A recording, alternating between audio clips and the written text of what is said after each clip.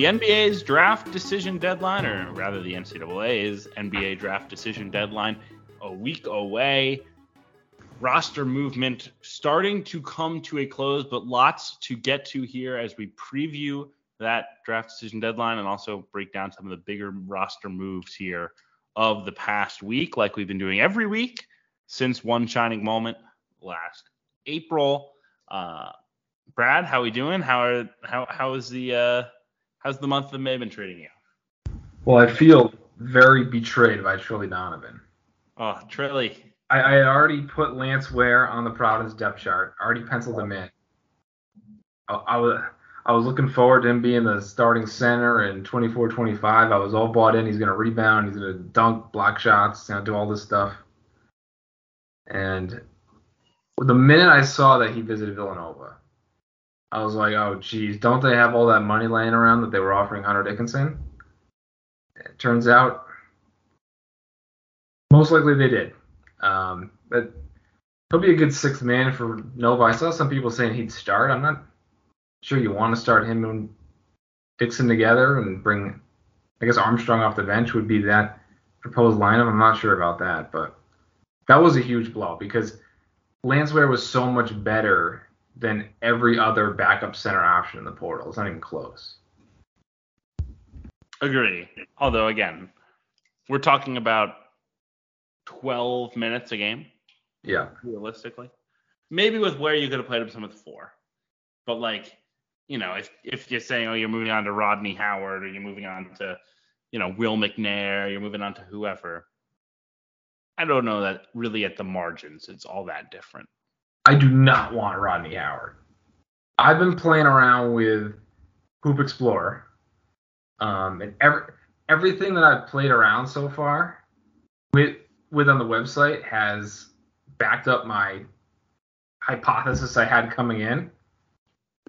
So that just means that I'm going to keep using it and citing it more until proven otherwise.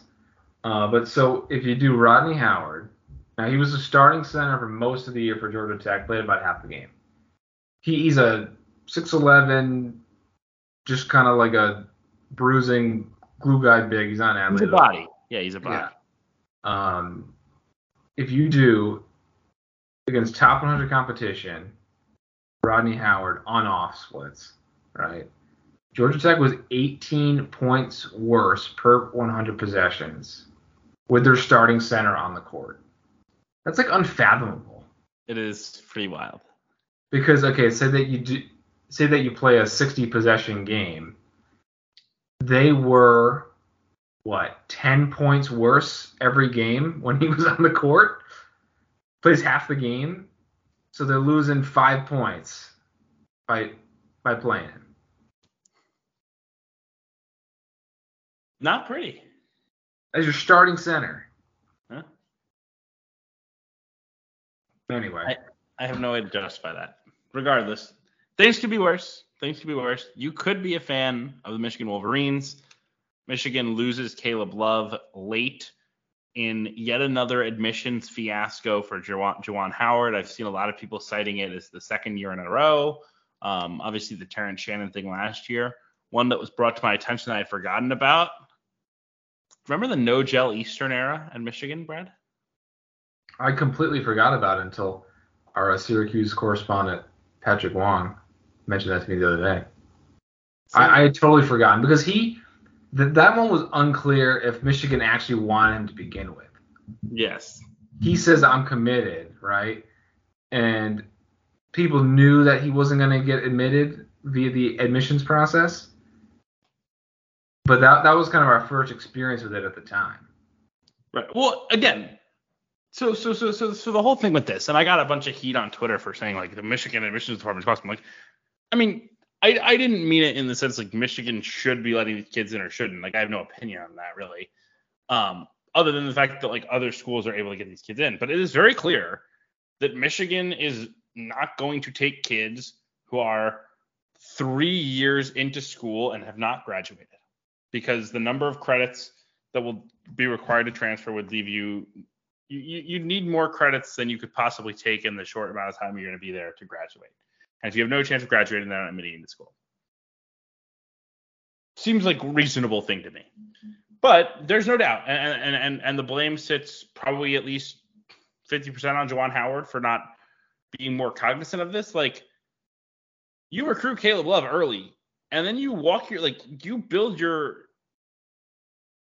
a huge team around this. Like the whole idea of Michigan next year is like Caleb Love's going to put up shots. All of a sudden now, Michigan looks to me like a team that could be in the bottom 3 of the Big Ten. Well, so here's the thing as well, because I think a projected lineup for them right now would also have Namari Burnett in it, who, as you mentioned, is in the same boat as some of these other transfers, where he played 1 year at Texas Tech and 2 years at Alabama. Is that right? Yes. But he also, without a mental health waiver, has to sit anyway. So I don't know what's going on there, but that's a very shaky piece. And it looks like he would probably be your second or third best player on paper. And right, like a projected lineup right now for Michigan of how about Doug McDaniel at the 1, maybe Llewellyn at the 2, Burnett at the 3, Jackson at the 4, and Reed at the 5? Yeah, and then your bench is George Washington, Yo-Yo Kayat, Terrence Williams, Will Cheddar, and Jace Howard. Yeah. You basically have 9 scholarship players. Jace Howard's not a scholarship level Big Ten player. You basically have 9 scholarship players. One of them might not be eligible. You've got 2 point guards, both of whom were inconsistent last season. You've got neither big as like a guy you're going to run your offense through. You've got Namari Burnett, who is a good recruit, never done anything in college. Like, this is bad. And I know they're involved with Olivier Kamua. I will stand by my reporting. What's up? Visiting on June 2nd for Trilly Donovan. But West Virginia is also in there, and I'm not convinced that he's not just going to turn pro. Like, I would not consider Michigan a favorite here, and I'm not also really sure what Olivier Kamua does for this team. I mean, yeah, he's a better player. He's theoretically your best player. Yeah. But it doesn't fill like the gaping hole like offensively. I mean, Olivier Kamua's highs are really high. His lows are really low.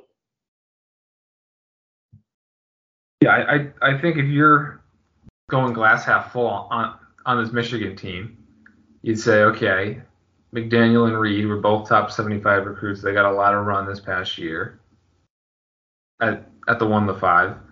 Guys like Cheddar played a fair amount. Llewellyn was a starter before he got hurt. Williams has played a ton. I know people hate him.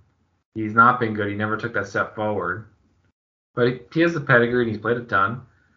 And then Trey Jackson can stretch the floor. He's a great athlete. And people were raving about Yusuf Kahat prior to his time at Michigan. So you have the pieces that could break right. But break right? Let's say that McDaniel and Reed take a huge step forward and they're your 2 best players. You're still pretty short on talent. You're relying on Trey Jackson to be higher in the pecking order than he was on last year's NIT Seton Hall team. Right? Llewellyn's coming back from injury. You don't know what's going on with Burnett. So they're really, they need 2 or 3 more starting level guys to even be able to consider them like a bubble-ish team. But then the other issue is, after what, and unfortunately, I'm gonna have to mention this every podcast, but after what Kansas State did last year with a terrible roster on paper, what Iowa State did the year before, you always kind of have to be like, well, what if everything just works out? Which is a terrible thing to do in a conversation, right? It's just kind of throwing your hands up and saying, well, anything can happen, but it's kind of required at this point to mention it. Well, I think you're right in the sense like everybody on this team is pretty much like a top 100-ish recruit. Like, stranger things have happened, but like they just really need impact. And if the reports that Michigan's NIL is pretty far behind are to be believed, like, I'm not sure where you're getting, right? Like, maybe you have money for 1 Olivier Kamua, but you have money for 2.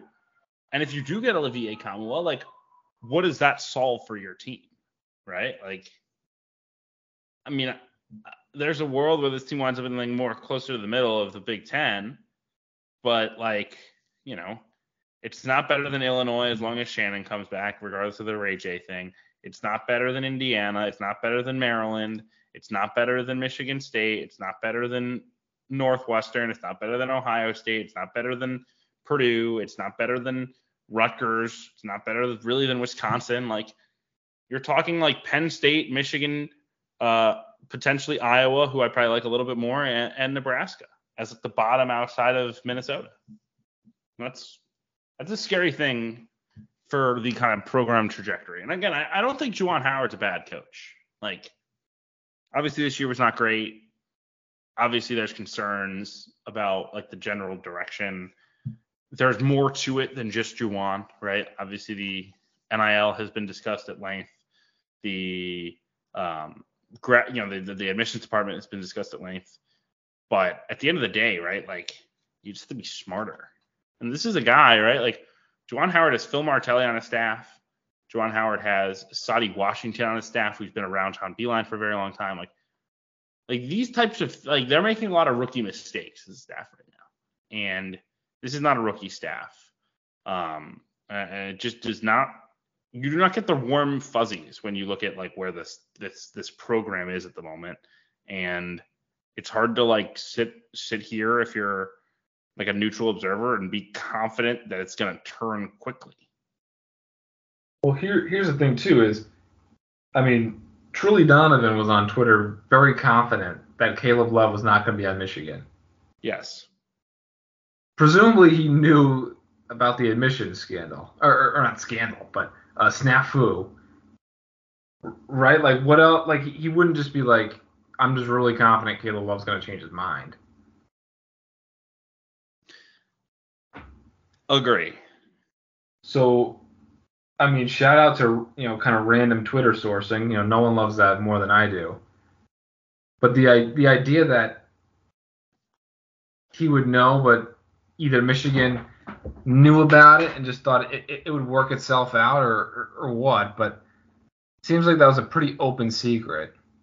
And it wasn't like that they were able to, put a backup plan into motion over these few months. As you mentioned, they added Love pretty early. Right. So the whole thing was pretty confusing. But and Michigan also, I mean, look, Michigan was somewhat, I think, slow to the uptake with Dickinson. Like, Michigan stayed kind of in the hunt with Hunter, to the point where like it was a discussion of like Caleb and Hunter playing together. Like, that was part of the sell. And like, it seems to me like Juwan's not being proactive enough, and it's going to leave them in an interesting spot. And missing the NCAA tournament 2 years in a row at Michigan, which is kind of what they're staring down right now, it's a big deal. But kind of switching gears to Caleb Love himself. Yes. My first thought is that Rutgers should just smash that panic button and grab Caleb Love. No. Can you imagine a less Steve Pikel-y player than Caleb Love? But they need some pop after losing Spencer. And at this point in the process, where are you going to find the pop? I got to say, though, that Cam Spencer news was, like, perfect for Friday, man. It was like 11 o'clock. I'm, like, ready for lunch. And, boom, we get the Cam Spencer news. And then Ant Wright did his spaces. That took me right up through lunch. That was perfect. So, yeah, let's talk Cam Spencer.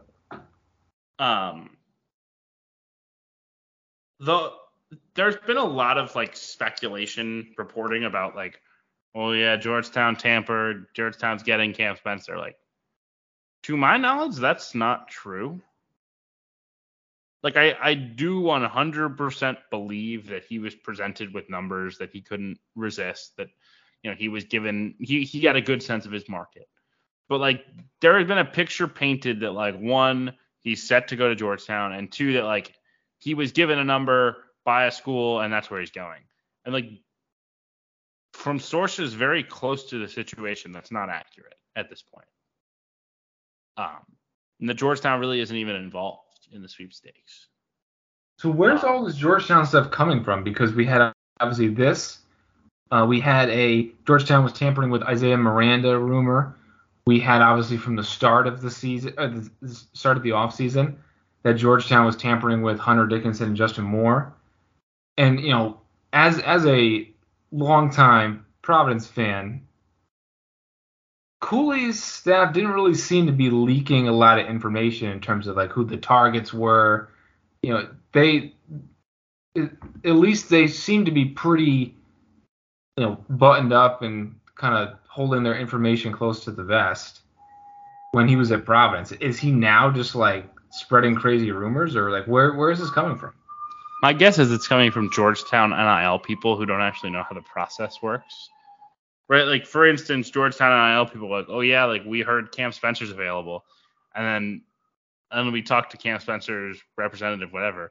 And then just very quickly, it's like, yeah, I think we're getting him. It's like, no, like, you're not. Oh, so Cooley's saying the NIL people, like, we need X dollars for Cam Spencer. And they're like, oh, shit, we're getting Cam Spencer. That they're, like, missing a step. That could be it. That's my speculation. The one destination I will kind of speculate on with Cam, and one that I've heard is at least somewhat in the mix, is UCLA. UCLA is another team that could use some pop. They've got a lot of these kind of interesting players, younger talent, these international pieces that they've added, including a new one, Jan Vide from Slovenia. It's a big-time scorer. But they could use like a proven shot maker, a guy who's played college basketball, guy who will defend, and that's Cam Spencer. And if you're looking for a connection, UCLA last offseason hired international recruiter extraordinaire Ivo Simovic, who is most credited for, and we've mentioned this on the pod before, recruiting Santi Aldama to Loyola Maryland and Philip Petrushchev to Hartford. Hartford, the coach who quit because Kevin said that his team was the worst team in the country in the preseason. They got an NBA caliber player to commit there. Correct, because of Evo. And Evo has them getting involved. They got them Jan Vide, got them the French kid that they have signed. Fiblé? Yes, has them involved with one of the best big men in all of Europe, Adede Mara. We'll see if that one comes to fruition. But Evo is at Loyola Maryland with Cam Spencer and has a relationship there. So that would be the destination that I think is probably like most likely if it all happened today. But the sweepstakes with him is not nearly as cut and dry as the Twitterati believes it to be. Very interesting. Yeah, I mean UCLA. So they have 4 guys who are in the draft. Jaquez definitely gone. Campbell, it just feels like he's gone based on the vibes, but he's obviously not getting drafted.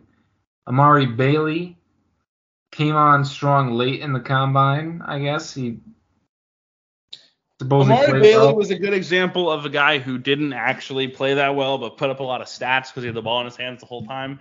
And people were like, oh my God, Amari Bailey's good, because people don't know how to scout. Well, it seems like he's going to get drafted. Probably. No, Amari Bailey's not coming back. He's not going back. The only guy who has a chance of coming back is Clark, and I don't think Clark is coming back. That just leaves Jalen Clark, who is currently injured as well from that late season injury. So we'll see if he's even ready. But and then Bona is still in there technically, but I think people think he's coming back. Correct. So if we're running out next year, let's say Dylan Andrews at the point, great recruit going into sophomore year. You got Stefanovic. You have Spencer, if they add him, obviously. And then if Clark's healthy, he starts at the 4, and then Bone at the 5. It's probably a top 25 team. Yeah, it's so dependent on these international players. Yeah. Right? Like Fibule and Vide are like very well regarded, and their stats are good.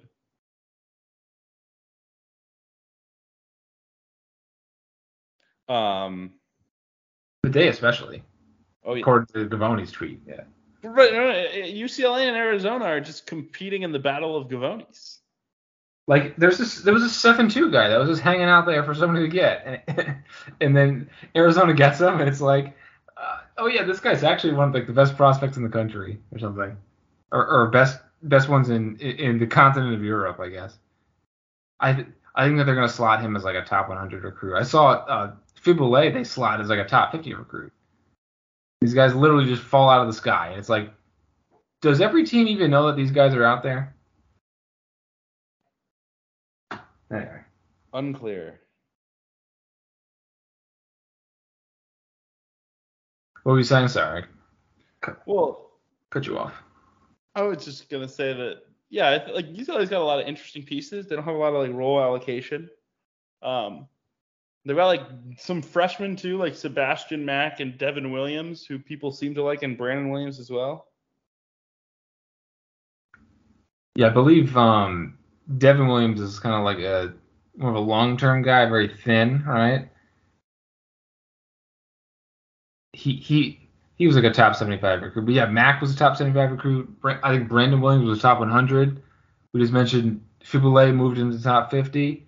And then they'll have Will McClendon as well, who played some more this year, former top recruit, kind of like a athlete glue guy on the wing. So yeah, that'll be a fascinating team to follow. Meanwhile, Arizona took a non-Gavoni this week with Kashad Johnson beating out Kentucky and a long list of other suitors.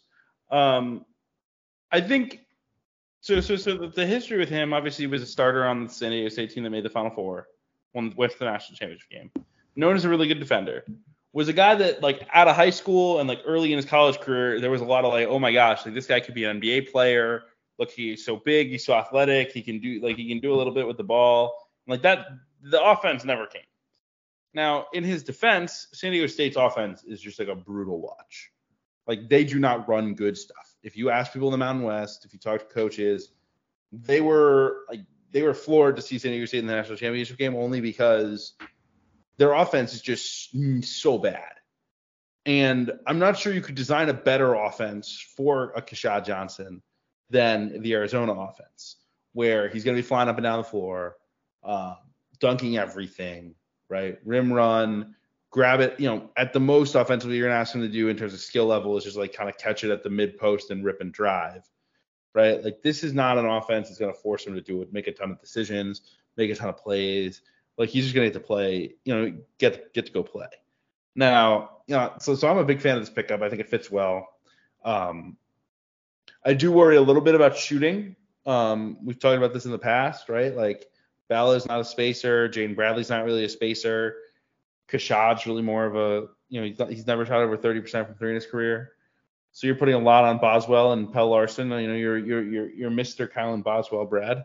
And then they've got these international kids with Morauskas and Krivas, as well as, some sophomores who could make a jump in Henry Vasar and Philip Barova Cannon, guys like that they need to step up. But I think all things considered, you probably feel pretty decent about where Arizona landed on its feet, considering, a month ago things were in a bit of turmoil after the Nembhard situation. Yeah, people were freaking out. They wanted to fire Tommy Lloyd. They were doubting him, and I guess we'll see how these international guys turn out. But the Johnson Ballo front court should be super physical, should be super imposing. That's a great fit there for them. And they just need like a scoring guard off the bench who can shoot it. I'm not sure that guy really exists. Maybe Zion Pullen, maybe. Options are dwindling. Maybe they can knock somebody into the portal. We were talking prior to the show that the Jesse Zarzuela going to Oregon, that has more dominoes. It's got to be, because Oregon has, in their backcourt, they have Cuisinart and Bartholomew, who I think are both fifth-year or final-year guys, grads. They added Jackson Shellstad, who's one of the best freshmen in the country. They added Brendan Rigsby's back, who might be a grad as well. He's been around for a while. And they had Kerry Oquendo, who's a grad. So they totally have like 4 transfers in their backcourt now. So maybe one of those guys can migrate down south to Arizona. Yeah, the Jesse Zarzuela commitment was very odd for Oregon. He's a guy that they kind of kicked around the portal for a while and seen his interest really heat up in the last couple of weeks as other options came off the board.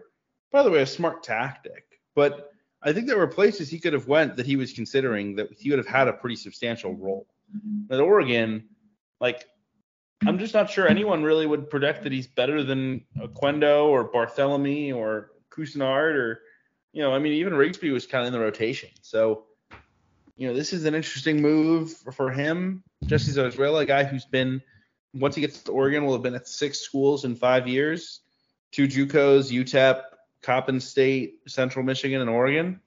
It's pretty much checked off every region of the country, every level of college basketball with this move. But I mean, he can score. Like, he's a good kind of microwave off the bench scorer. It just, the need doesn't necessarily feel like it's there. I think this is a good segue to something that I have been alluding to the past few weeks. So we've been talking about these guys that are just pushing all their chips into the middle. They're just getting every transfer they can, screw roster hierarchy. They're just, it feels like that they feel the heat. They're a little desperate, and they just want as many good players, many good options in the mix as possible. So I came up with 8 guys who I think are these all-in guys. I guess the question would be, out of these 8, who of these guys will this strategy work for? You ready? Yes. Matt McMahon, LSU. Right. Wes Miller at Cincinnati. Kevin the Keats. First 2 I would say are not really on the hot seat right now. But they are, they're trying to avoid being on the hot seat, basically. Right. We were talking Wes Miller. Well, they got Aziz Bandaogo. Yeah, we'll mention that in a second. Okay. Kevin Keats and Mike White. Yep. Mike Boynton and Johnny Dawkins. Yeah. And lastly, Dana Altman after this, and Rob Lanier, SMU. I think the common thread is that none of these teams really have like a clear role allocation. Exactly, yeah. Like, well, I think that's part of why that they've taken all these guys is that they don't, with the exception of, I mean, you mentioned SMU who has Zurich Phelps, but they just need a talent so badly. Like, for the most part, a lot of these teams have a bunch of like 3rd and 4th best players. And so, you're never totally sure, do you have enough talent, right? Like, when you're, I'm looking at my Big 12 depth chart right now. So let's see if I can find a good example here. When you're, all right, yeah, like if you're Kansas, right? You're pretty happy if you don't feel like you need to fill all 13 scholarships because you have a star big man, you have a traditional point guard. Now you're looking for like role players to fill it out, right? If you're Cincinnati, you're like, well, we've got all these like interesting wings with Rayvon Griffith and Lukosius and CJ Frederick and Skillings.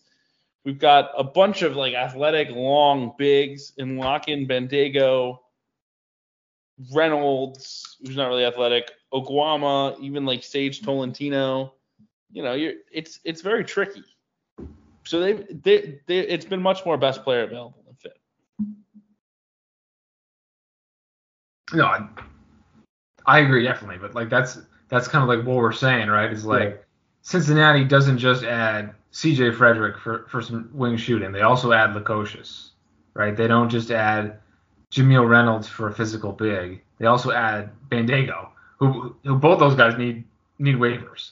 I don't know what the odds are that one would get it and one wouldn't, but that's what kind of stood out to me there. And like really, no one is going after 3-star freshmen. I mean, I think less and less every year. Yes. I saw Spencer Mahoney, who's a 3-star. He's visiting Washington State next week. But like these teams that have open spots, at least not yet. They haven't dived into that market yet. Agreed. On that Aziz Bandaogo pickup for Cincinnati. One, Aziz is if any player gets a mental health waiver, it should be Aziz Bandaogo. If we work on the assumption that Twitter notes are reality, because that man has been very, very public in saying he has mental health issues. So I think there's an assumption that he's going to be able to play. He should really be allowed to play. Again, the idea that the idea that a kid whose coach gets fired or coach leaves doesn't get to play right away is crazy to me. But regardless, like Bandaogo enters the portal and it's like, oh my God, look at all the teams that could use a big, right? You know, Illinois wants a rim run big. You know, Duke wants a backup center. Like all these teams want bigs. And he's like, you know where I'm gonna go? I'm gonna go play with Victor Locken, Jameel Reynolds, Odi Oguama. All guys who could play like the 4 and the 5. Wes is fully in on the bully ball. Aziz is open. It seems in on the slightly smaller role. I mean, I think there's a good chance he starts, but I'm not sure how much this changes the ceiling because I think the same questions about Cincinnati are there today as they were without Aziz. Now that doesn't mean that he doesn't help them. He makes them a little bit better defensively, a little tougher, a little deeper. But like the question with this team is shot creation because I love Rayvon Griffith. I really like Seamus Lukosius. Locken's really good. Bandaogo can play. Assuming Jameel Reynolds is eligible, he's also a second-time non-grad. He's a proven high major caliber big guy. Oguama, same deal, right? Like they've got the bodies. What they don't have is like a guy who can create offense for themselves, other than two very unproven guys in Giselle James and Davion Thomas. Those two guys determine whether Cincinnati is a tournament team. And heck, maybe Cincinnati can just bully their way to it, right? Like they were 50th in KenPom this year. Now they were closer to 70th down the stretch until like a late run in the NIT. But like this team was not that far away, and this roster is a lot more talented. Question is how will it all fit together? Absolutely, and we see with Mississippi State, bully ball in a TCU, playing those two bigs and just going to get misses off the offensive glass. That's a viable offense, and if you play two bigs, your defense is probably going to be better. Now I know that was always the conventional wisdom. I remember some of the Avery Johnson Alabama teams played that way, and like some of the Frank Martin teams. But like this past year, like Xavier with Fremantle and Nunji in Arizona with Balo and Tabellas, their offenses were way ahead of their defenses. So I wonder if that truism is still true, that if you play two bigs, your defense is going to be better. But there's definitely an offensive path with duck-ins and offensive rebounds and just general physicality. Yes, you just have to bully people into submission. Let's see other moves lately. I can start. Oh, how about this one? This was a pretty deep pull.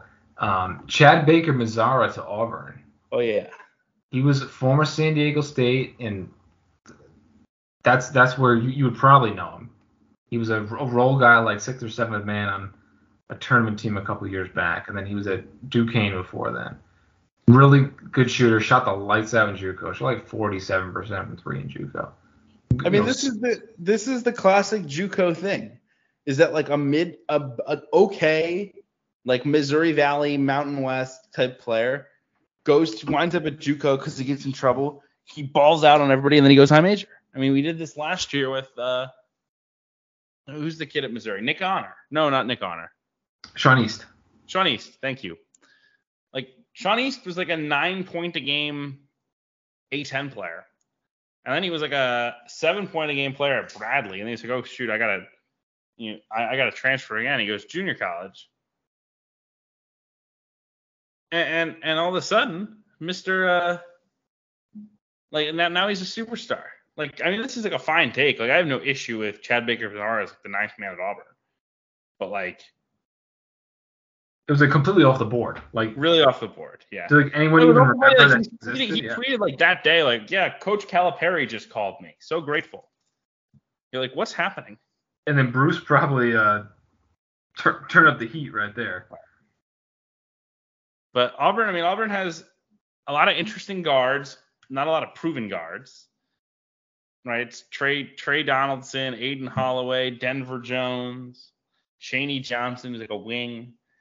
They got Janai Broom in the draft. Janai Broom had a 20-10 game in the combine scrimmages. I still think he'll be back, but like that's gotten a little dicey in a hurry. If not, they'll be okay. And then they have Dylan Cardwell, who we both are very high on as a backup center. Seems like they're in on Malcolm Dandridge as well as Broom insurance. Seems like a reasonable thing to do. But now, people have been alluding to this mystery SEC big man that could hit the portal. The idea was that was Tolu Smith, but he's staying at Mississippi State.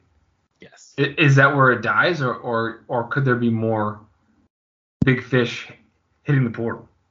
I think there still could be a few. I mean, obviously it's not really a center, but like Kobe Brown continues to be the name that people talk about, and that staffs are very invested in trying to recruit. One of the main kind of rumored destinations for Mr. Brown has been Alabama. Yeah. Alabama now is in even more dire need of front court help after Charles Bediako, somewhat surprisingly, stays in the draft. Seems like Alabama was even blindsided of this. They were involved with Papa Conte. They kind of slow played it because they thought they'd have Bediako back. Papa Conte goes to Pitt. All of a sudden, like the guys who play the 4 and the 5 on Alabama right now are Sam Walters, Mohamed Diabate, and Nick Pringle. That's it. Pringle came on late. Walters and Diabate are top 100, but they need 2 guys here. Yes. And so maybe you mentioned if Kobe Brown hits the portal, Arthur Kaluma could work here. You mentioned Malcolm Dandridge, he could work here. I want to say Ekbayudo, but it's Ernest Uday could also work here as well. Yeah, they need a center, and the biggest thing I'm kind of concerned with, Brad, is a huge part of a substantial part of like what made Alabama so good defensively last year was that deep drop coverage with Clowney and Bediako. Bediako just swallows everything at the rim.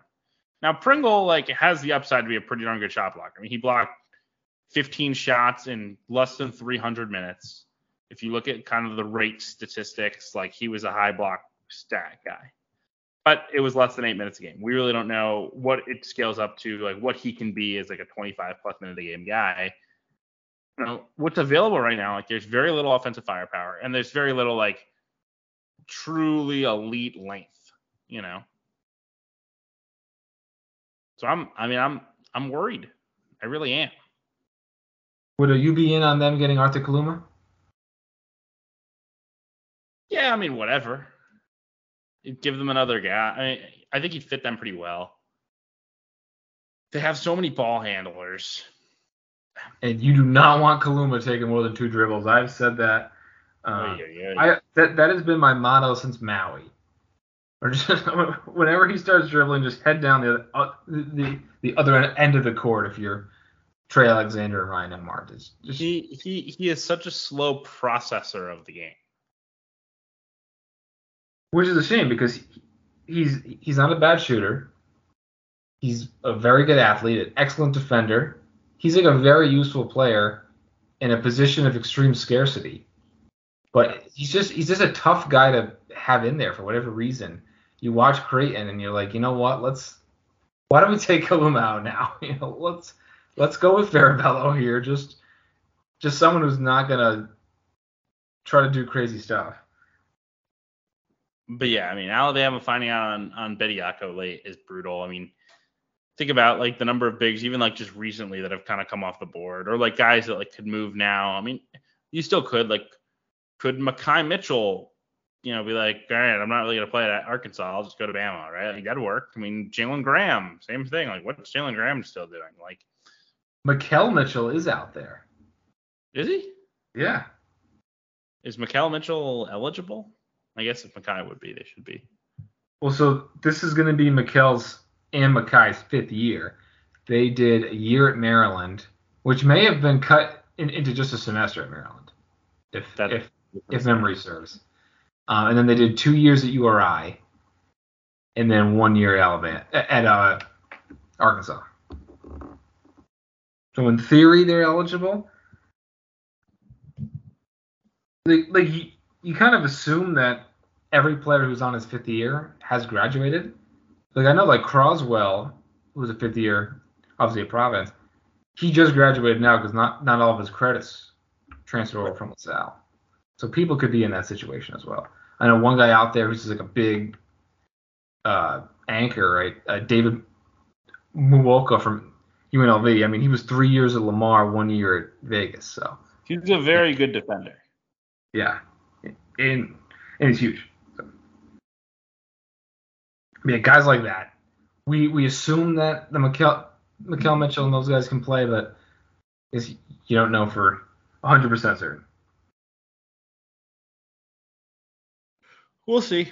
I mean, I think obviously Bama in a difficult spot. You want to build on this momentum from being the overall number 1 seed, but right now, I mean, this is much closer to a bubble-looking team than anything else. What other moves do we need to discuss here on this week's pod?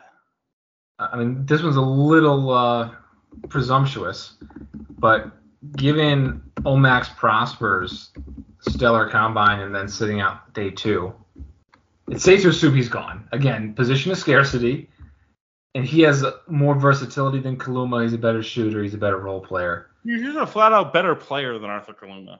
Yeah. Like, and it was obvious. Like, I mean, I was at the game in December when Marquette beat Creighton for, I think, the 6th straight Creighton loss. Like, it was just so obvious that day that, like, Omax is just a better player and a better prospect than Arthur Kaluma. But so it seems like Omax is gone and will be drafted and get a guaranteed deal. So that's at least a nice consolation to losing the guy who people would say would be their 4th best player. That's probably what they said coming in. On May 1st, I think people would say Omax is Marquette's 4th best player behind Oso, Kolek, and Cam Jones. And now David Joplin's very good. He was 6th man of the year in the conference. He can really score, can really shoot it. He'll step into the starting lineup. But Marquette still needs that like 6'6", 6'7", multi-positional, can play 3 positions, can be a wing defender type.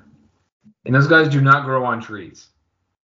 And so the 3 guys that I had identified as, okay, maybe Marquette can take a swing at this guy. Had Kaluma, which I don't know about moving within conference. He obviously, as we just detailed, does not have a feel for the game, or is not as good of a player as Omax. But in the portal, that would be striking gold. The second option I found was Jalon Moore from Georgia Tech, who will give you none of the shooting that Omax did. Jalon Moore was a 0th percentile catch and shoot guy, which was kind of incredible. But he's like a 6'7", 4-man who's a good athlete. I think he could be a nice piece off the bench, maybe give them some of that versatility. And then the third guy I came up with is actually off the board, and that was Carlos Rosario from Washington State, who has not been good, but he has 3 years of eligibility left. He's going to Drake. In theory, he was similar body, similar skill set to Omax, but the ball doesn't go in yet for him.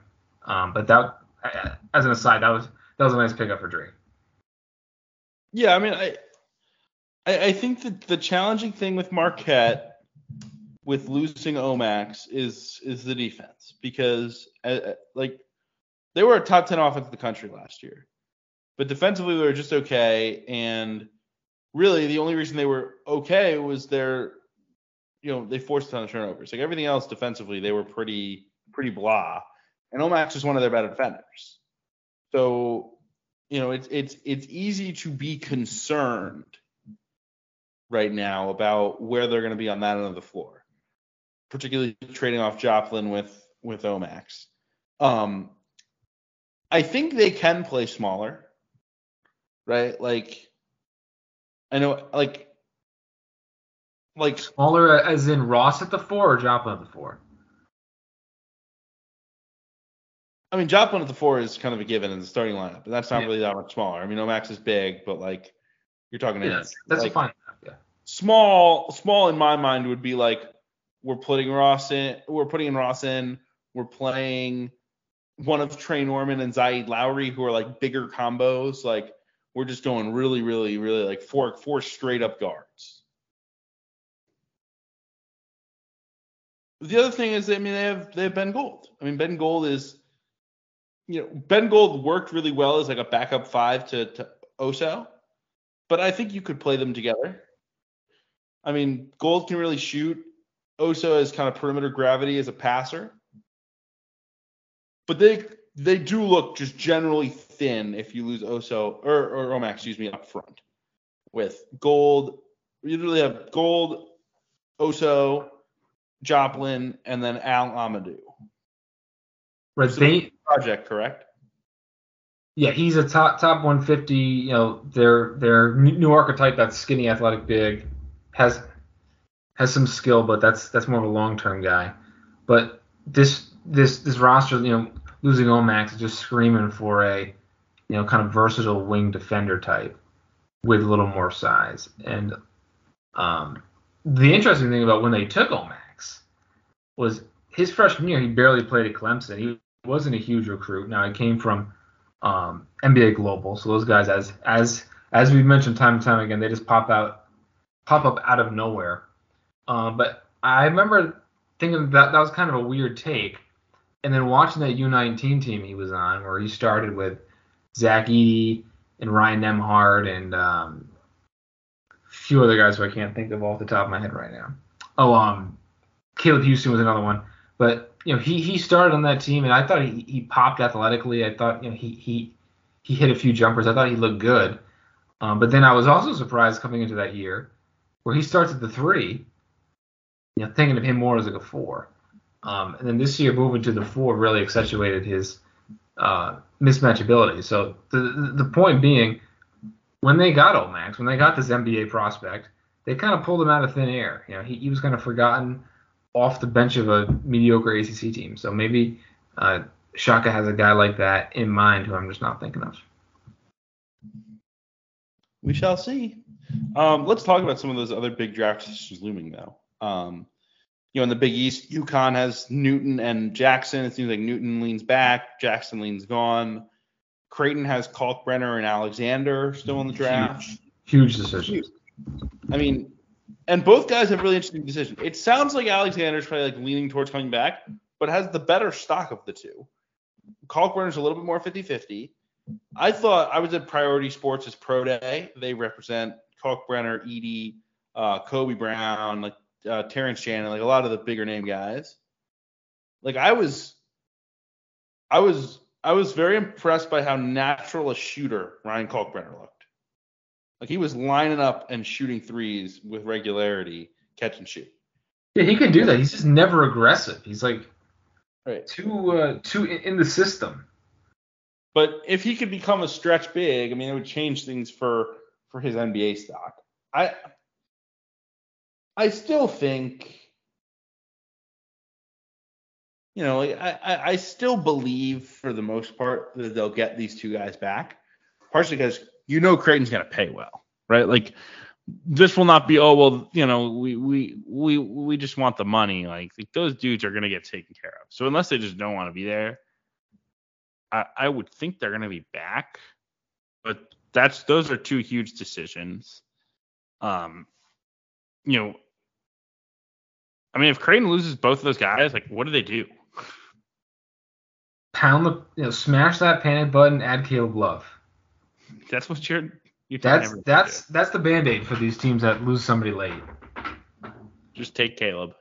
Because like people are still throwing out Missouri and Indiana for Caleb Love. Like Are we sure that they still want Caleb Love? Indiana should. Indiana should for the bit. For the bit.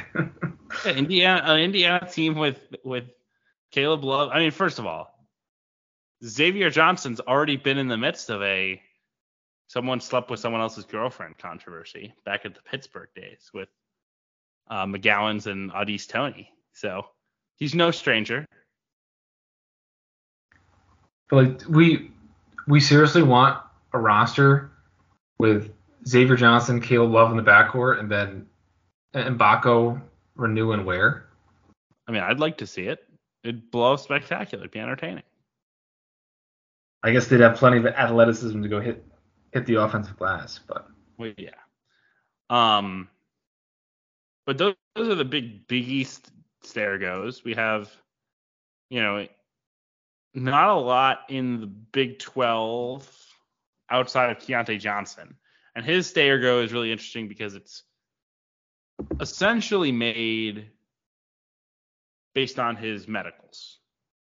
If the NBA panel clears Keontae Johnson to play, I would fully expect Keontae Johnson to play in the NBA next year. But if they don't, I think he'll go back to K-State. So, I mean, if they don't clear him this year, I mean, he's never going to get cleared, right? Theoretically not.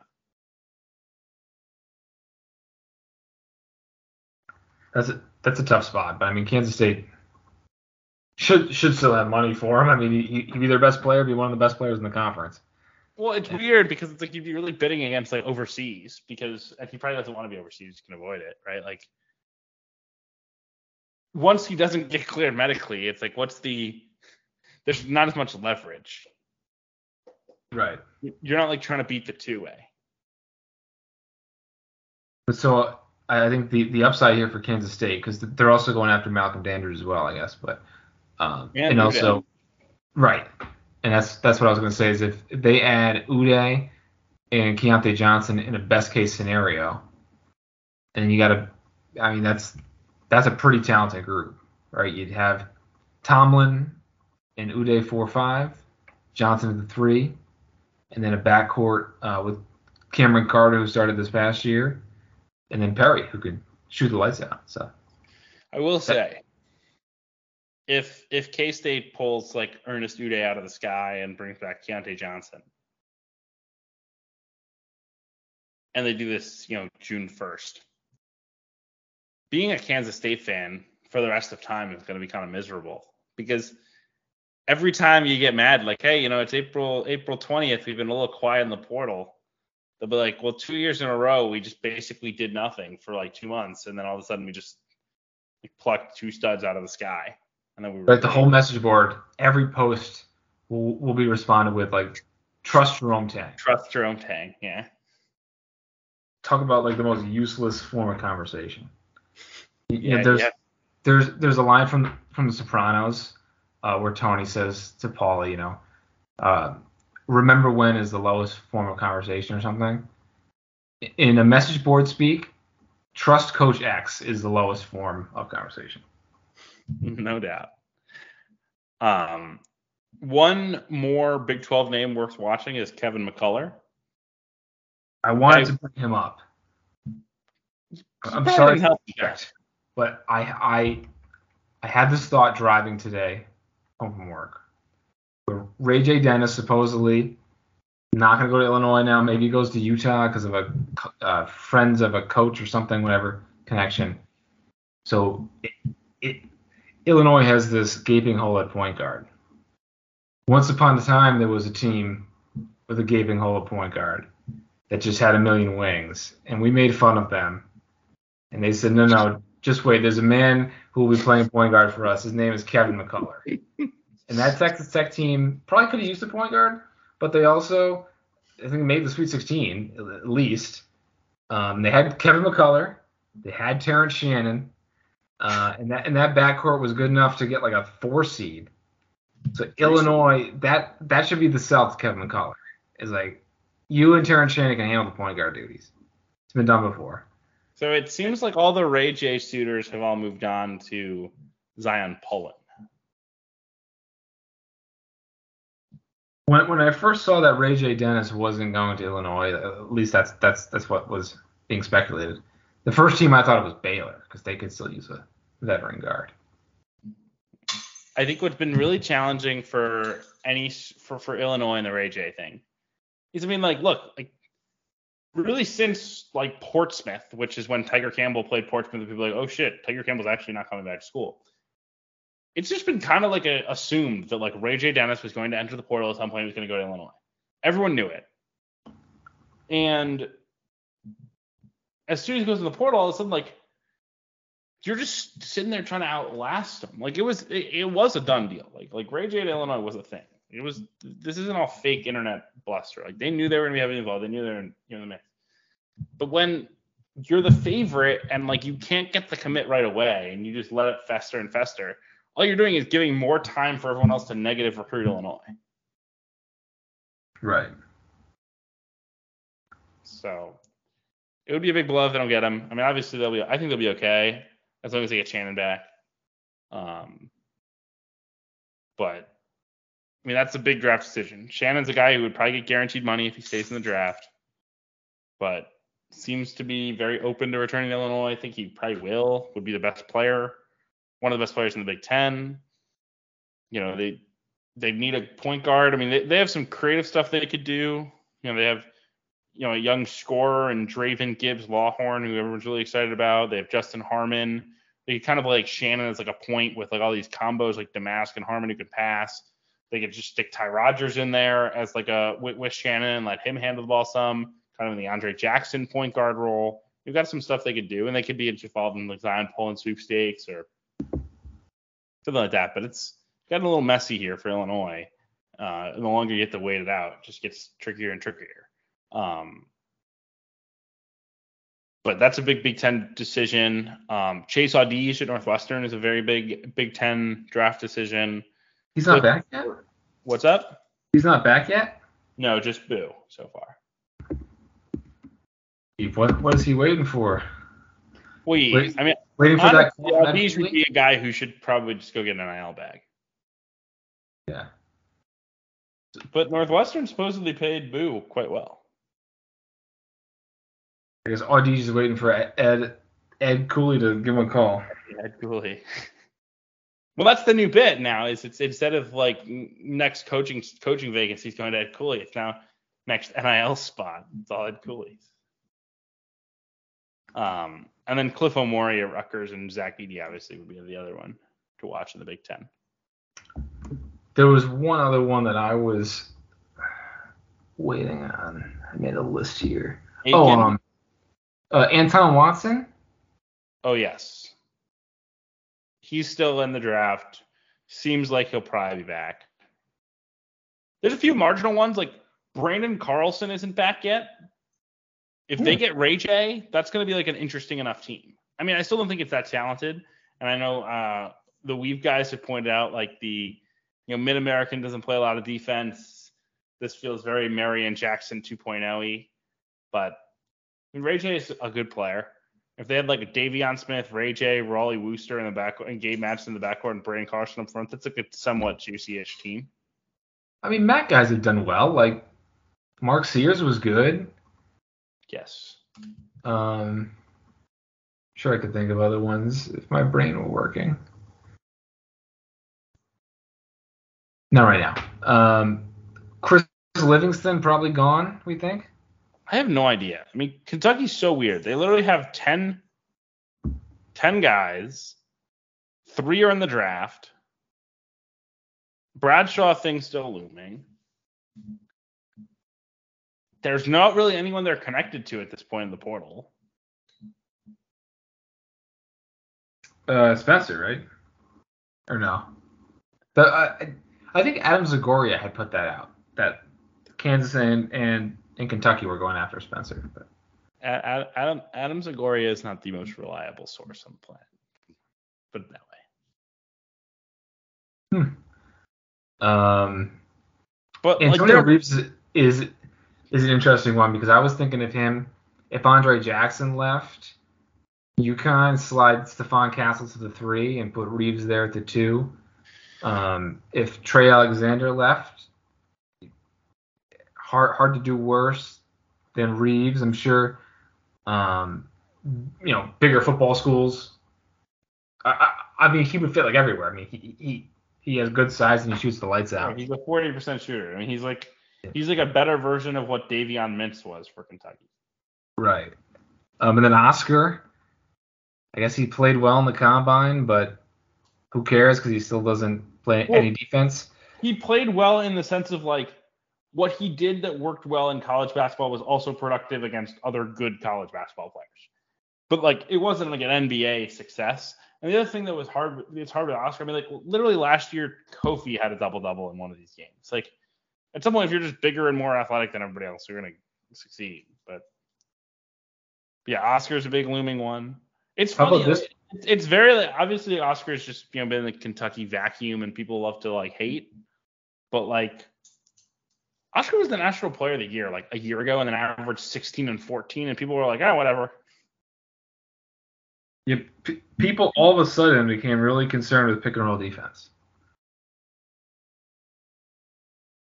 Like a lot of bigs struggle in pick and roll defense. Like the one who gets singled out the most is Oscar. Maybe as you were saying, he's in the Kentucky fishbowl, but did you just break something over there? Yeah, I just dropped my keys. My apologies. Okay. We're all right. Probably the weirdest draft decision is a Dylan Mitchell. He's in. He's not going back. So did he hurt his stock at the combine games? I think I saw he was like 2 for 12, right? People who don't know how to scout thought he helped his stock a lot because he looked like he could shoot theoretically. I still think he's very far away from being like an actual NBA contributor, but he's very talented and his development will probably be better served in college than pro. I mean, or pro than college, excuse me. Right. My bad.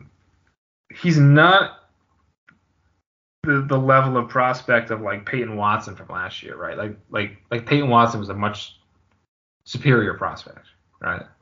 I mean, Peyton Watson had a low floor though. Like if he didn't go 33rd, he could have went undrafted. Like Dylan Mitchell could go 33rd, but he also could go undrafted. I think Watson went in the first round. But what's up? I think Watson went in the first round. I thought he went 33rd. Let's look. What Google is for. I mean, Julian Phillips is kind of in a similar spot. Yeah, but Phillips was a way better player this year than Mitchell, right? Peyton Watson went 30th overall. He was better, but like not that much better. Okay. But Julian Phillips is an interesting spot where like I don't think it's out of the question that Julian Phillips will be like a top 20 pick if he comes back next year. Oh, absolutely. Between weaker drafts and being a super athletic wing who's like one of the best defenders in the country, like of course. But I also think that if he does another year where he's not very good or not very productive, then the like intrigue starts to fade, and then maybe he goes undrafted. I didn't even consider him for an Omax replacement because it just feels so unlikely. But yeah, that would be the perfect type of player for Marquette, and Marquette could sell the Omax development. But he's probably Texas. Auburn was another one that people were mentioning, but Texas has that gaping hole in the wing. Correct. Texas is the logical fit with Julian. One other guy that's going to be in the mix potentially portal-wise is Grant Nelson. Grant Nelson was, I would argue, maybe the worst player at the combine. Grant Nelson is the perfect example of people like watching video like clips and not watching full games. Because the idea of him, right, is it's like, oh my God, he's like ultra athletic and he's running the floor and he's dunking on everybody. Like what Grant Nelson really is, like in an NBA game, or not even an NBA game, a scrimmage with potential second round picks, he is a pick and pop 4-man with stiff hips. Right, he's like Mike Muscala, but skinnier. Yeah. Like literally all he did all combine was like pop three. Like the idea he's gonna like save him in season is crazy to me. Like Arkansas is not even recruiting him, I don't think. Oh, really? Because he's someone that I see like every fan base. It's like, oh, maybe we could get Grant Nelson. Yeah, because the idea of him, he's the perfect fan base recruit. You watch, oh my gosh, he's like 6'10", he's an NBA prospect, he can dunk. And the fact that he played at North Dakota makes everyone think that they can get him, right? Yeah. Do the Providence fans think they can get Grant Nelson? Yes. Well, no, like when he hit the portal, like someone posted it to like the portal thread. I was like, why even waste your time posting this tweet? And then I was on the Georgetown board and think that they mentioned him. I seen a few other people on Twitter, I think, mention him as well. Yeah. The other SEC names in the portal we need to watch though are or not in the portal, in the draft. Kobe Brown, we mentioned him earlier. We meant Jordan Walsh, Javon Quinterly, and then Matthew Morrell. Matthew Morrell is like a freak athlete. Like there are certain guys, Brad, and you've obviously you watched that basketball. Like just like the way that they jump, even on jump shots, is just like holy shit. Like they move different. Matthew Morrell moves very different. And he can really score it too. I think he's definitely getting drafted.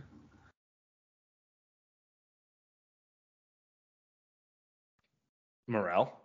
Yeah.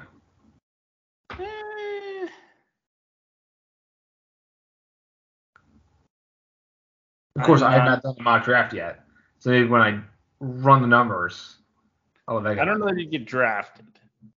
I mean, he didn't even get invited from the G League camp to the combine. But you can always sell yourself that that's strategic. Yeah, someone was hiding you. Yeah.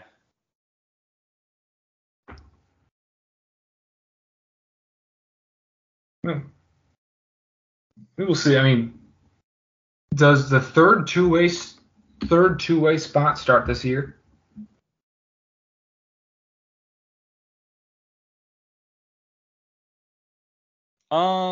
Yes, it does. So there's going to be more undrafted guys in the NBA as ever.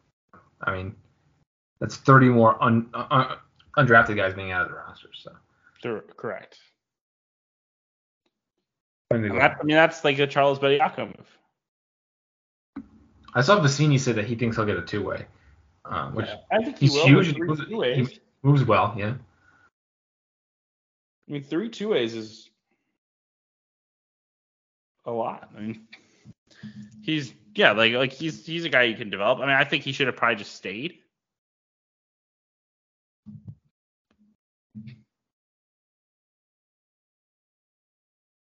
All right, kind of shifting gears to who's left in the portal a little bit. I made I'm calling it like my list. Like you see that name in the portal, you're like that could be interesting. Not all these guys are good, but one guy who is probably on everyone's list is a Damian Collins, which it seemed like TCU was the thought. At least last week, I think people were hinting at that. But is that dependent on if Emmanuel Miller stays in the draft?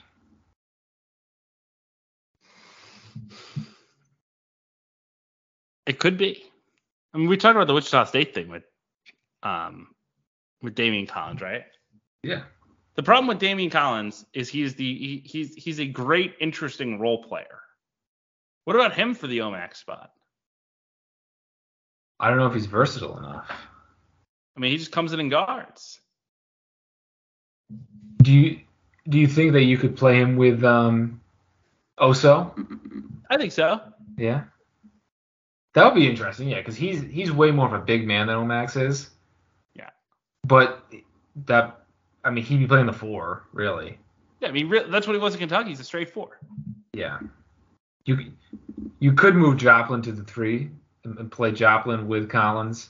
And also, I'm not sure how much you would want to do that with needing to get Chase Ross minutes and Sean Jones and all those guys minutes. But, yeah, that could work.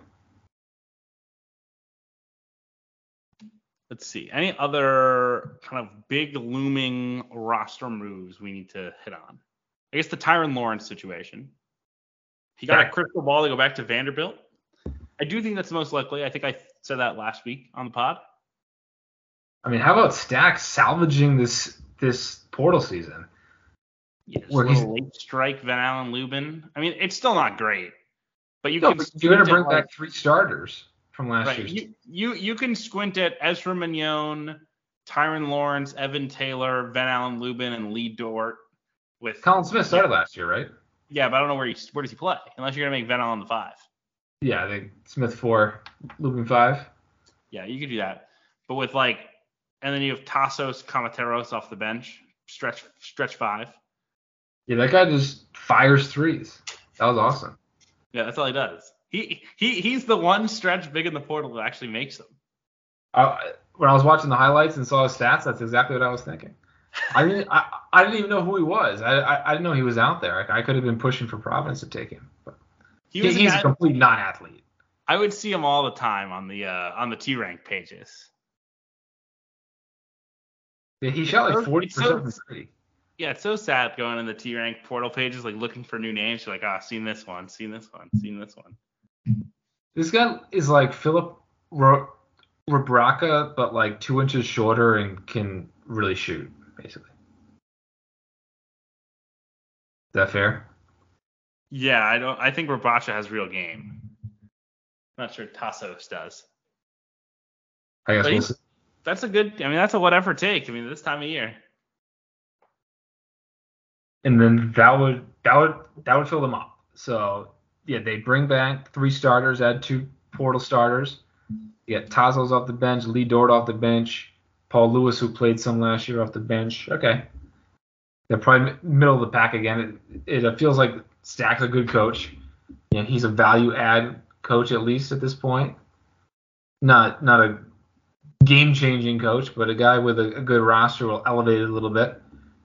So I think that's a nice salvage for Vanderbilt, who were previously being floated as the big losers of portal combat. They still were a loser, I think. I was surprised Van Allen Lubin went that low though. Well, I think Slater was always hinting Miami. He's very talented. I know he didn't have a great year, but he was one of those guys where you watch it's obvious what the appeal is here. No, definitely. And he was a great recruit. He can play the 4 and the 5. He has skill. Yeah, that's a nice add. So then we're still waiting on an Oregon domino. We're waiting on still an Arkansas Ehab Amin, which could get put into action if and when Ron Holland makes a pick there, or I guess if Jordan Walsh leaves, then Holland just takes that spot. A couple other guys who I was in the portal. DeMarco Dunn. I haven't seen anything on him. He's kicking around. Mongolian Mike. Again. Does Pitt still have a spot? Who? Pittsburgh. Pitt has 1 spot. They could use a veteran guard. Both their point guards are freshmen. They could also take Mongolian Mike. That would be a decent take, yeah, because they could use a wing to come off the bench as well. The Papacante to Pitt was weird because they have Federico and Guillermo Diaz. And obviously Jorge Diaz and Blake Kinston. So that was a kind of a weird take. I feel like everyone who wanted another center is drats.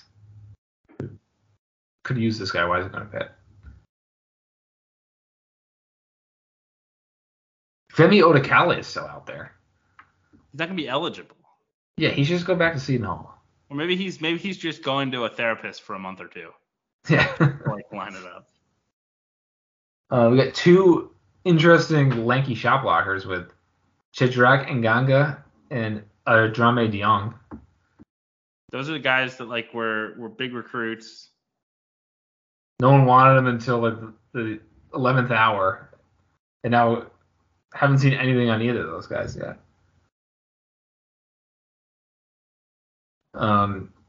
Supreme Cook, who was Fairfield's starting center, He's a good player. He's like an A10 big. Yeah, had a good T rank number. People have been hinting at Seton Hall. It's a fine take for Seton Hall, getting bigger and more physical. Ian Martinez, which was a really weird transfer. We thought he was going to start at Maryland. He's still out there. Connor Vanover, 7'6". Someone will take a swing at him. Connor Vanover, Illinois wants a rim runner, so you get Connor Vanover. It was funny watching his that YouTube account, College Basketball Scouting, does it where they put the synergy numbers up. Yeah. And so he's in the 89th percentile in cuts, and I was like, really? But the cuts are just like him standing on the block and the guard like getting a one foot in the paint and throwing a lob and him dunking. His cuts require like one step. I guess that's a perk of being 7'6".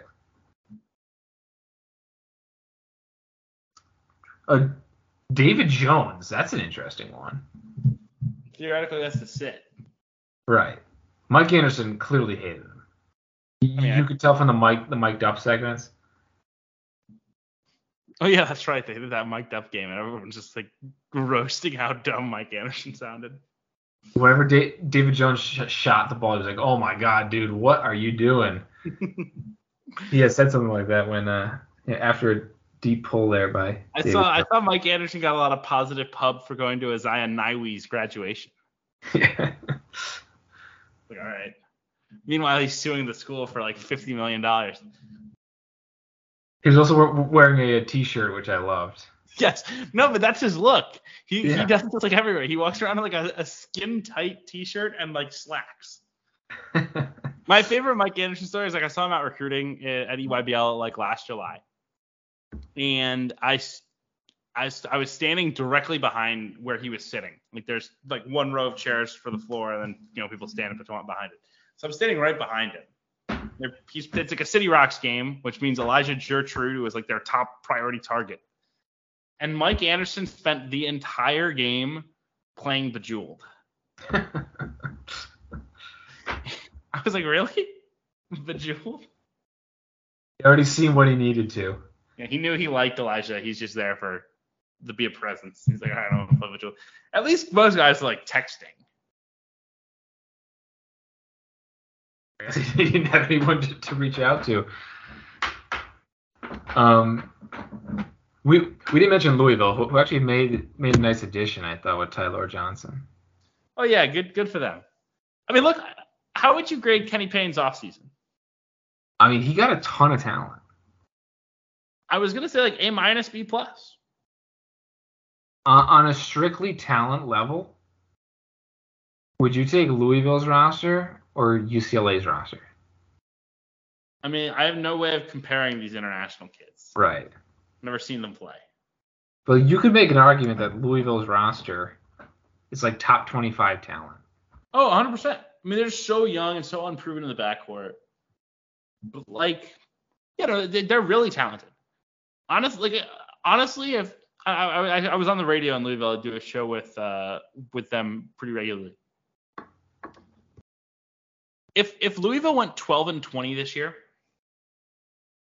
I think there'd be like some like sneaky like should Louisville be in the top 25 buzz right now.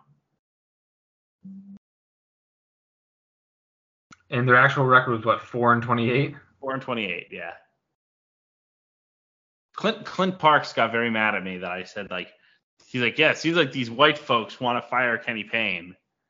I was like, well, no, like I hope it works, but like we like people are like, oh yeah, like, you gotta let him get his own dudes. You gotta have a grace period. I said, there's no grace period anymore. He ignored recruiting the transfer portal last year, and then they had the worst season like in the history of college basketball. I mean, if he doesn't like that Kenny Payne take from you, he's not gonna like my Ben Johnson takes. Oy. But so I saw some Louisville fans insinuate that they were going to get Caleb Foster. Well, which now. Right, we were talking about dominoes with Oregon and Arkansas, but Duke definitely has a domino still to come. I mean, right now Caleb Foster is like their 11th man, and if they get one of these bigs, either Sean Stewart or T.J. Powers make the fifth big. 6 if you include Mark Mitchell. What is Christian Reeves there for? Is he a good student? He was supposed to redshirt last year, and they just didn't. He played like 5 minutes, and he was like, "That's all right." I mean, he's huge. He's like 7'1" or something. Right, but they're just gonna keep recruiting over him. Exactly, yeah. Kind of like what I was saying with Zuby Ejiofor and Ernest Uday with Hunter Dickinson last week. Like, there will always be another Hunter Dickinson for Kansas. There will always be another Mark Williams, Derek Lively for Duke, right? Like, they're never going to let somebody grow into that spot. Right. Also, yeah, even if they don't get a freshman, they'll just go take a transfer. Right, like, they're kind of in a weird big man spot right now, and it's like, all right, like, Ernest Uday, you want to come? Right, like, they have Ryan Young, who has started across, 4 different seasons at this point? Yeah. Has been on NCAA, was on their team last year, is a good player, right? They have Sean Stewart, who's a 5-star, who's supposed to be like a small ball 5 type. They have T.J. Power, who's a 5-star. They have Kyle Filipowski, who's going to be a preseason All-American who can play 4 and 5. They have Mark Mitchell, who's a 6'9", former 5-star starter as well. They're like, how about one more big? Like, if you are looking for early portal guys for next year, this Duke roster is going to be a gold mine. Between Jalen Blakes, Jaden Shute, Christian Reeves, Caleb Foster, TJ Power. Yeah. These guys are going to be looking around like, oh, wow, like this 5-star who went to even like Kansas is playing and producing while I'm sitting here getting splinters at Duke. Why am I doing this? But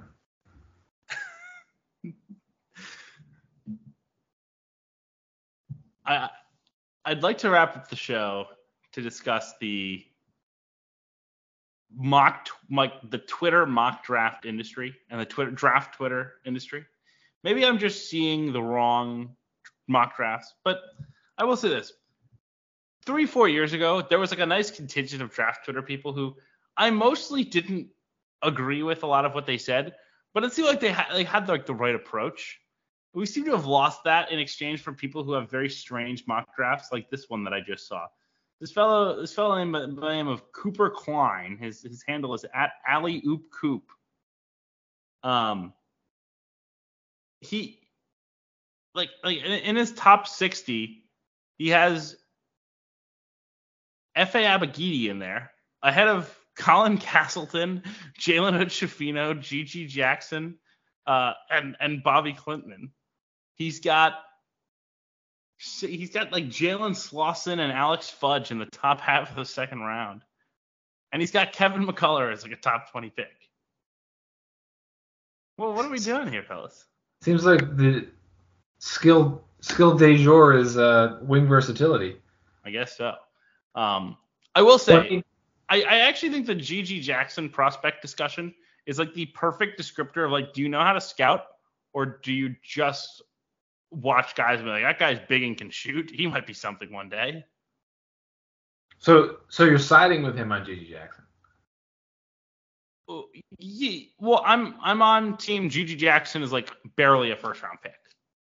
Like Raphael Barlow and these guys are tweeting like Gigi Jackson's the steal of the draft. No, he's not. Gigi Jackson's a bad player. Gigi Jackson was a bad player in AAU. He's a bad player in college. Gigi Jackson will likely continue to be a bad player. He is big and can shoot and has tools that could make him theoretically good one day. That is why someone will draft him in the 20s. It is a lottery ticket. Gigi Jackson is not a good prospect. Well, so I'm pretty much open to listening to whatever draft Twitter is peddling that day. The kind of turning point for me, I remember that someone had, James Wiseman as like their 35th best prospect, and I was like, all right, like I could see 10th, I could see 14th or whatever, but 35, you're just doing this for show. But it turned out he's really horrible. to the point where even NBA people have really caught on. They're like these Warriors guys saying that like he was like the single worst player in like the history of basketball according to analytics and stuff. He was just like an absolute like anchor to any lineup that the Warriors put out there. So maybe that draft Twitter guy was wrong, putting him at 31. Maybe he should have been at like 131. But I guess like the analytics were historically unkind to James Wiseman's tenure on the Warriors. So since then, I think I'm open to listening to anything. Fair enough. As long as you tweet screenshots of like top 200 prospect lists. I do enjoy just reading like the nonsense that people put out. You want nonsense? The For You on Twitter. Oh, it's wild. It's a great tool because at some point you can't refresh Twitter anymore. Like there's no, you just refreshed it 2 minutes ago and like you want more tweets into your veins, so you go over to For You. But the tweets that I'm getting on For You, I don't know where they're coming up with these. It's like other Big East fans like making fun of Providence. Mine is all the East fans too. It's that. It's transgender people going back and forth. Like this transgender lady saying that there's like no such thing as God, and like that tweet going viral, and then like Matt Walsh being like transgenders are gonna like destroy American society. I don't follow any political people at all. I literally follow basketball and like TV news outlets. Yeah. And I get like St. John's fans being like, "Oh, Kim English can't get any recruits." I get like UConn football discussions now about whether they should go to the Big 12 or not. Oh, I've been getting a lot of that. Yeah. I mean, I can go onto the For You right now and I'll read off some of the tweets. I'm not pleased with any of what I'm being shown. Like I don't think I've ever clicked follow on any of these tweets. I think a lot of my For Yous just wind up being like Curry, Hicks, Sage, and Trilly Donovan at the top. Yeah. I get a lot of Ant Wright in mine because I don't actually follow Ant Wright. Oh, why not? I don't know. I never have, and at this point, I don't really want to. I have like Dave Portnoy saying Celtics in 7. Well, I also have Dave Portnoy saying Celtics in 7. I have right now, maybe because I was not on Twitter during the podcast, but I have a lot of people that I do follow. I have Ron Harper Jr. getting in an argument with Dan Dockich. I have Nigel James cut his list. I have Zelda. Oh, this is an ad. Zelda. I have Illinois. I'm sure our listeners are just like absolutely thrilled to listen to us read our Twitter feeds aloud. It's either that or read off the portal or read off rosters. True. All right. Anything else? I think that's a wrap. We've got a big week ahead. Draft decisions come, and then after that, we can make a top 25. It all. Watched any television lately? I started watching Suits. Never watched Suits before.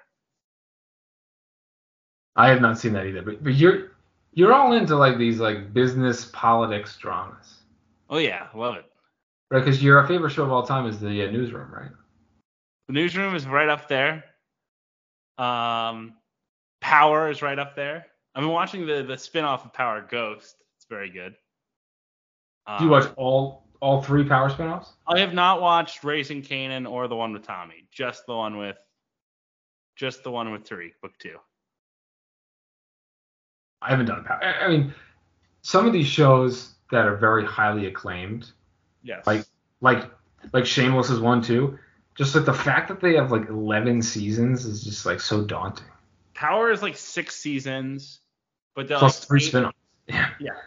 But you don't really need the spinoffs. You could watch Power and be like set. Especially also the other two spinoffs are not nearly as like compelling as like Ghost. Like Book 2 Ghost is like a pretty compelling spinoff, I think. You know, people were always ragging on Netflix that they want to cancel shows after 3 or 4 years, but like, or 3 or 4 seasons. But like for a binge show, like if you see like this 11 seasons, I'm like, oh my god. Oh yeah. But I got discounted AMC Plus with through Roku, like $2 a month for 2 months.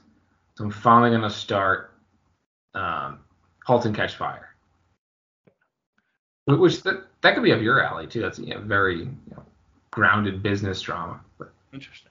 Well, I know one thing I'm about to start. I know you're interested in this. It's the Alabama Rush documentary. Yeah, so I'm not a TikToker. Oh, you weren't familiar with this? No, but my fiance is. I don't. Maybe because I've never been a social media guy other than like basketball Twitter.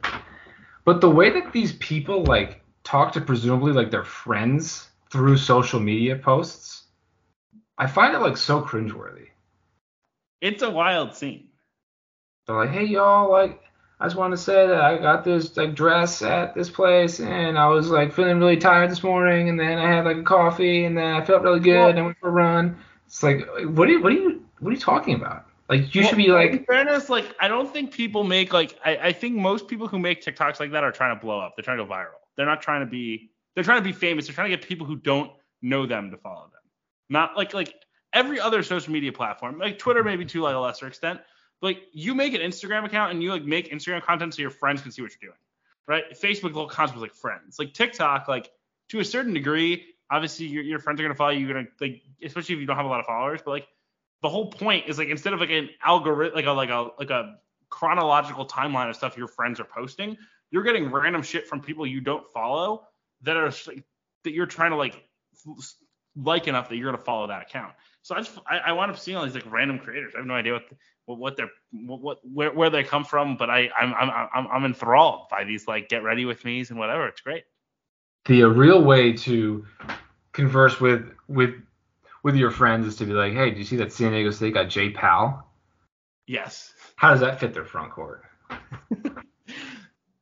Hopefully the world starts listening to us and starts just analyzing the minutia of the portal, which we will do for you guys every week moving forward and get into soft season content soon. We got the draft.